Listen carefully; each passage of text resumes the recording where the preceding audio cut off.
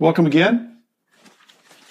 Dr. James Beckett, Sports Card Insights, show about cards, trying to cover topics that aren't frequently discussed. Today's topic is going to be, what would the ideal card shop look like? First, a thank you to our sponsors, two of whom are actually card stores, card shops.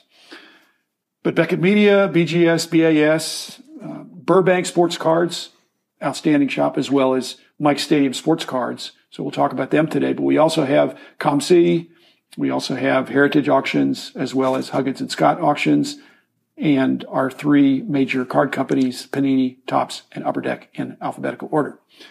So what does the ideal card shop look like? My frequent guest, my very popular guest is Rich Klein, longtime friend and colleague. Rich, what do you notice when you walk through the door of a card shop or a card store that makes you think, boy, this is going to be great? I think it's a mix of everything. You know, when we talk about Rob Veras, the one thing with Burbank is organization, organization, organization. I know if I go to Burbank, and I remember I called him 3-4 years ago, and he had just filled an order for 400 Alex Cora cards. Whoever thought about buying those Alex Cora cards must have been very prescient, because he became the World Series manager and won a World Series with the Red Sox in his first year as manager last year. So whoever bought those cards was very smart. And those aren't 400 different, but... They were 400 different. No way. They were 400 different. No way. Something like that. It was a huge order. I don't think he has 400. He may not have 400. It was close. Whatever he had. But the problem, you said it's organization. The three rules of real estate are location, location, location. And location is the secret for Rob out there. He knows where they are. They're organized. He knows where to look. I had a card shop in the 70s, and basically a particular card that we had, and we had a lot of cards, could be any one of 5 places. And hopefully not 5 different prices, but 5 different places. And if it was sold out in one area, then it might be in the other. And I think Rob has figured out how to organize and locate the cards. So you say, I want this, and it's not going to take him all day to pull 400 cards of Alex Cora. And you want to select... He threw some Joey Coras in there too, maybe. I'm sure he did. Okay. Joey, yes. And Joey is Alex's brother, so that would have been a really cool combo. And you also want to have a combination of unopened product, old and new. You need the new material for people who come in the door, and you want some older material, both from the overproduced era and just some of the tougher older wax as well, or older cellos or older racks. So you have interesting things for people to buy. You want to have showcase of interesting cards. You want to have a wall display of, it could be bobbleheads. I went into a new store in Frisco on Thursday, and he had basically a wall full of bobbleheads and other of the boxed items, and those are really cool. Those are good for the non-collectors. So you also have to have material for collectors and non-collectors. I agree. In my ideal card store, there's not gold and silver and coins or stamps. There's probably not comic books either, although some stores really got off the ground by straddling that. There's probably not a lot of souvenirs and things like that, although again, that for the casual fan or casual collector to pick up a T-shirt or a cap or something, I don't have a big problem with that, but I'm kind of all about the cards. But it's funny. One of my absolutely favorite card stores I've ever been in, and it's not really competition to Mike other than it's in the Denver area, is Bill Weiss's sports collectibles store. And 75% of his store is let's call it tourist based, where it's uniforms and caps and all that stuff. And 25% can be really cool cards. Now, in our ideal store, we probably want it 90-10, but there's nothing wrong with having some of that. So if a mom comes in buying for her son, or a wife comes in for her husband, or a husband coming in for the wife, because sometimes the women are collectors, so we don't want to slight them in any way, is, hey, this is something cool that looks good on your wall. Well, I've known Bill for a long time, and he's a sharp guy. And so if that's what he's doing, it must be working. And you have to know your area, you have to know your clientele. But if he's been around as long as I know he's been around, because I don't see him frequently. I see him, mainly at nationals now, if we bump into each other. But the Denver area is a professional sports town now. But I love Mike Fruitman. I've never been to the store, but I think I would love going there just for the experience. I think it is an experience. I think it's active rather than passive. And there's always seems, and I call it and I'm going to use a phrase that's not exactly true. So forgive me for bringing this up, but Huey Long in the 1930s had this slogan, every man's a king. Well, in Mike Fruitman's store, every day's a party. let's have a reason to come in. Let's either, if I'm selling some stuff I just got in today, so let's enjoy it. I have an autograph signing. I have door prize drawings. I have. How about Pack Wars? Is he the modern day Alan Nars? He is. I don't think he does Pack. I've never seen an ad for him doing Pack Wars, but maybe he realized that doesn't work for him. Well, I think there's problems with the hearing loss sometimes when I've been around those Pack Wars. I'll tell you, those Pack Wars can be exciting. Very intense. And I have not seen, but Mike advertises he's very much into social media. And Absolutely. That's something else that an active store has to do, is come up with ways to publicize themselves outside the traditional ways. And Mike is really good at that. And that's another part of the ideal store, in that they publicize the hobby in a very positive manner. Well, Rob Veras is trying to get repeat business, and he's doing it by having what people want, and he's aggressively pricing things based on if he has a lot of something. He has his own formulas. Mike Fruitman, my sense is that when somebody comes into his store, to some degree, he wants them to not take advantage of him, but to have a good deal and to have a good experience.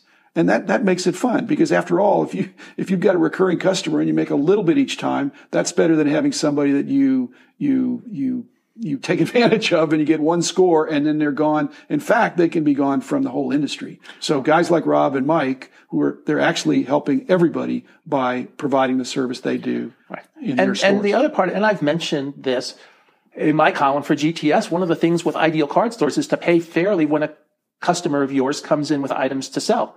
Now, if all they're bringing in are really cold players, that's one thing, but we want to make sure that the customers have a soft landing if and when they have to sell something. It's a chicken and egg problem, but basically, if you look at the strong years in the industry, in the hobby, they were years that were marked by strong liquidity, that there was active buying and selling. And so when dealers, I don't know if they realized this, maybe it was just the circumstances at the time, but when you stop buying their collections, they stop buying your cards.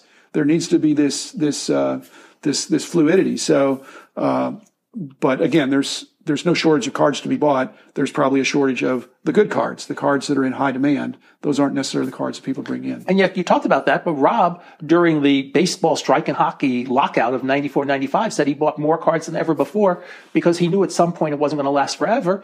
And he had been building his business where he could survive because he had already become Mr. Organization. And there's a lot to be said for that. As you said, it's location, location, location.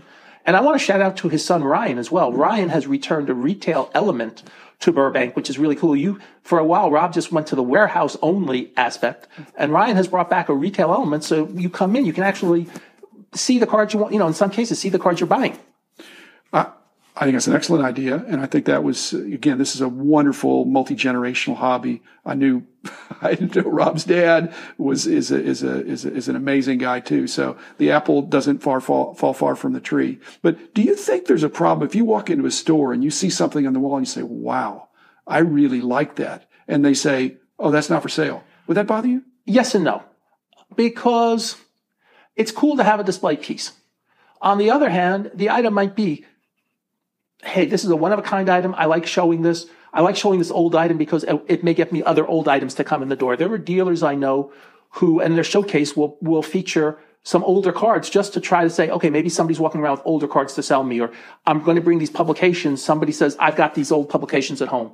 Do you want them? And, the publication market has really gotten depressed. But I found way back in the day when I did the Albany show, it was so cheap for the tables, I could do publications like 25% of the time. And sure enough, on the ones I brought publications, do you want to buy these? I bought a lot of cool books and publications by being the guy with that for sale at the show.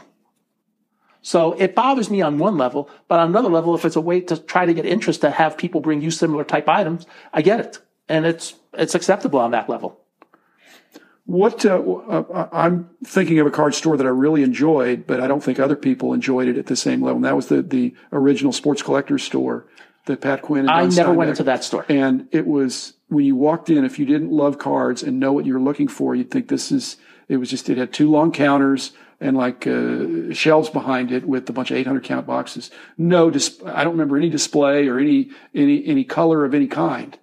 But you'd ask for a box, they'd bring it down. They had this amazing purchase that they had made that's a subject of another long story, where they traded one small rare set for like 1 million cards that were all in probably mint condition in the truest sense, because they were from vending. And Well, they would let people come in and the prices were set, but not based on condition. It was commons in this set are $1. Commons in this set are $1.25. And they used to have people come and just look for the perfect centering, the razor sharp edges. Again, this is a very long time ago, but they were no frills, perfect organization, and they did well for a long time. And then I think they ran out of the best stuff. I don't think I would have enjoyed that store because I think it would have been, hey, there's nothing interesting to bop around. When I went to Chicago, I always went to Audrey Gold's store. Well, that's at the other end of the spectrum. No organization. More than you think. Well, they had a lot of organizations. Piles. But they were getting so much material in, they couldn't get through and organize everything. And when they couldn't get through and organize everything, I'd go up there maybe once every 6 months, once every 8 months, and it was pretty much a guarantee. Okay, ship me back $100 worth of stuff for the company. It was almost a lock that no matter what, I'd end up at $100. I popped in there a few times when I was in Chicago, and that was a family deal. From Eddie and Audrey to their sons, and it was a kind of a throwback experience. And I loved being in there. It was so much fun just seeing all the weird things they had, and they, as I said, they acquired so much material. It was pretty amazing. You said they were actually having the problem. They were getting more stuff in than they could handle. Okay, here's another one that you probably won't like then.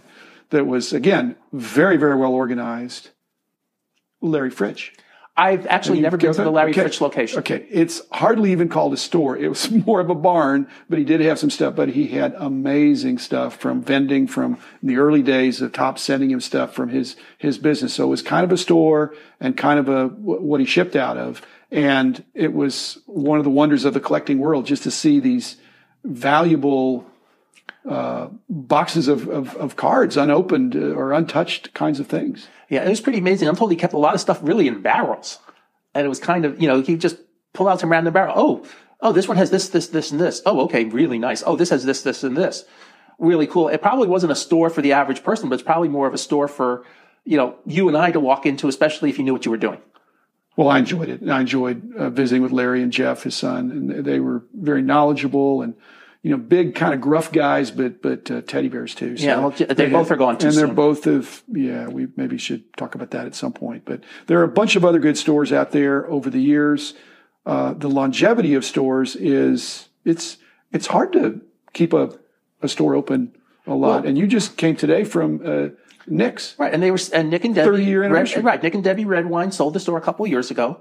And the owner has actually expanded it, made it a lot of fun, taking it to places where Nick and Debbie hadn't even thought of going before.